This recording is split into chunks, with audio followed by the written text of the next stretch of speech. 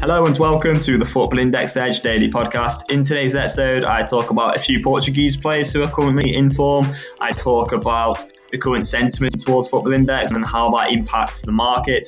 And I just talk about a few other players who have had strong performances today. So as always, thank you for listening, and I do hope you enjoy today's episode. Hello and welcome to episode 9 of the Football Index Club Daily Podcast.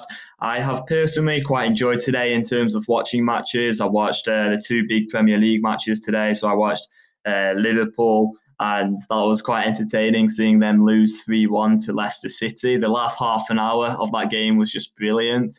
I'm a neutral, so I don't really have any, I don't really mind who was to win that one. But I just enjoyed watching the excitement towards the end, and Liverpool just falling apart really. Ozan Kabak's just going and walking straight into Alisson Becker. It's just like, what is going on here? And then the defence just seems to completely fall apart. And Manchester City just dominant, really, really dominant against Tottenham. 1-3-0. Ilkay Gundogan coming up with the goods once again. His form, the last 10 or so games, is just incredible. The amount of goals that he's scored. He just seems to get into these pockets of space in the box and just finish so coolly, so consistently. And a great ball from Ederson as well for one of his goals. There's a brilliant run by Gundogan, left Sanchez face down on the pitch and just finished coolly for that one as well. In terms of match day scores, we've got Rodri in that Manchester City team. It looks like he's going to take top midfielder with a 2-4-4. He did score the penalty, and he's a player who plays a little bit deeper, so he's getting on the ball a lot of completed passes, and when he's getting a goal, he's always going to hit a score over 200 because Man City just are so dominant. But a score that a lot of people probably won't like to see today is probably Matthew Lowton, because it just means less dividends going back into the platform because there's not that many shares around in Matthew Lowton. Not many people actually hold him. He's gone up 4.76% today. High price 22p, sell price 10p, and he'll be earning 14p in dividends today. So a pretty decent dividend return, over 100% for most people who would have bought him recently. So you can't really argue with that if you hold Lowton. But as he's I think he's 31, I don't know, it's not really worth the punt because he probably won't win dividends again, realistically. And then Lionel Messi is just absolutely nailing it again with a couple of goals tonight. And I noticed Francisco Trincao scored 2 tonight. And I have to say, in terms of which players are most in form from any country in Europe right now, I really just think Portugal. They just have these. It seems like almost all their players this season have just hit incredible form, which I've just noticed. You've got Trincao turning up now. Joao Felix has had a much better season. Andre Silva is one of the very top goal scorers in the Bundesliga. Joao Cancelo tearing it up for Man City. Ruben Diaz had, one mistake against Liverpool the other week, but in general, Ruben Diaz has been very steady at the back. Bruno Fernandes, obviously, having a great season for Manchester United. So I'm a little bit, I'm always going to be an England fan, but if there's a country that I like the most, after England, it definitely is Portugal for me, having lived there and gone on holiday there. So I've been quite pleased seeing some of these Portugal players really turn up lately. And I'm actually, I don't know, whenever I meet up with my friends nowadays, we end up getting onto the topic of the Euros. And I feel we're all really excited for the Euros still. Even today, just talking about a few English players, Sterling had a pretty decent game. In fact, no, he didn't. He didn't even have a good game. I don't know why I said that. Sterling and Foden didn't even do that well today, in my opinion. But we were talking about them and a few other English players. We were saying how it's good that John Stones has picked his form up at Manchester City. And yeah, I just think in general, in probably 3 or 4 months' time, I'd imagine anyway, there'll be more enthusiasm towards Football Index. And this is the thing that's just winding me up lately. It's just it's always negativity, but I actually think it's the negativity which is causing the drops and players dropping in price more than anything else, really, because the sentiment on Football Index is the key thing. Without positive sentiment, you just get this downward pressure because I just don't think there's enough traders on the market to ignore the noise.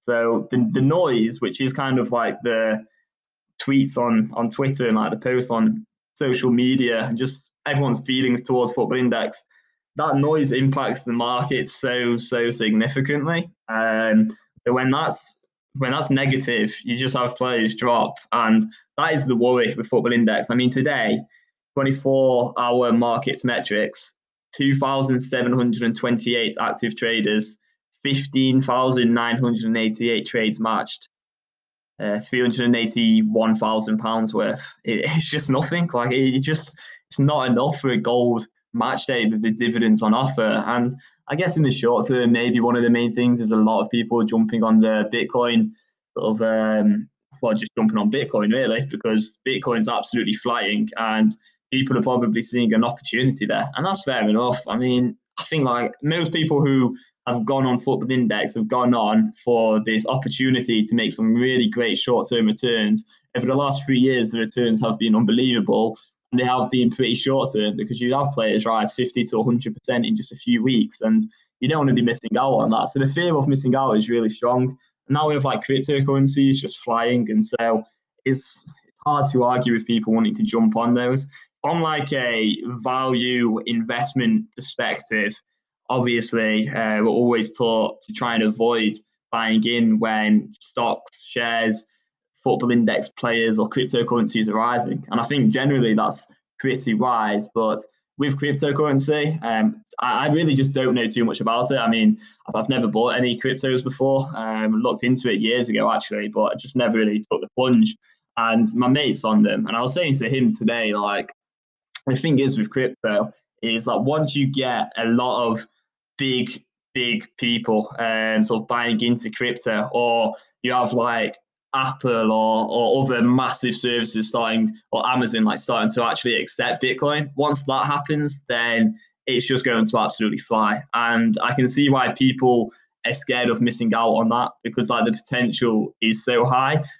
As I say, I really don't know much about it, so I've no idea why I even really brought it up. But I think what I'm trying to get at is in the short term, people are probably putting their money elsewhere. The enthusiasm for Football Index right now, it's just not alive. It just isn't, and it's going to be a roller coaster, as I've said. I don't want to say I predicted the drops, but I'm not too surprised by them either, because the market's just too thin. There's not enough money in this market for us to see sustained growth right now.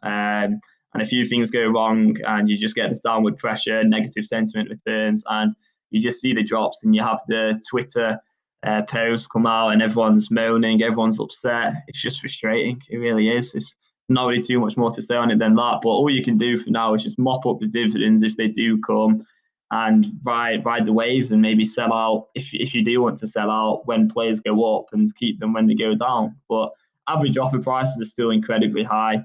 If you are feeling down, I'd probably just change it to average all offers for a little bit. I tend to have mine on mid price, but today I've just changed it to average of all offers, because I don't even want to see what my mid price is today after some of these drops. So there we are. Anyway, we'll wrap it up there. We'll go again tomorrow. Hopefully get a few guests on, have a chat, see what everyone else is saying. I'm sure anyone I do speak to tomorrow will probably be very positive and just quite rational. And it's hard to stay like rational and like not get deflated by the negative sentiment. But I think it's all about kind of just zooming out and not caring too much when it drops on a day-to-day basis. For me, doing the podcast, it's kind of hard to not get too dragged into the drops on a day-to-day basis. But really, if I wasn't doing the podcast every day and I wasn't running Index Edge, then I probably would just give it a few weeks or months, and then in the Euros or whenever it does fly back up, then you can start celebrating the good times. And as I've said before, the good times are going to be even better for those who do stick around. So I'm looking forward to those days. I do believe they'll return. I've got every confidence that those days will return. So yeah, there we are. Anyway, we'll wrap it up. Dividend yields are great. Dividends are there, and I think the platform is too good really to fail completely. So hopefully better days will come. But I have said that for a while now, and we saw them come for a little bit, but maybe they'll return again for a longer period of time next time the positive sentiment does return. So thanks for listening as always. I hope you're having a good weekend, and I hope you have a great rest of your day.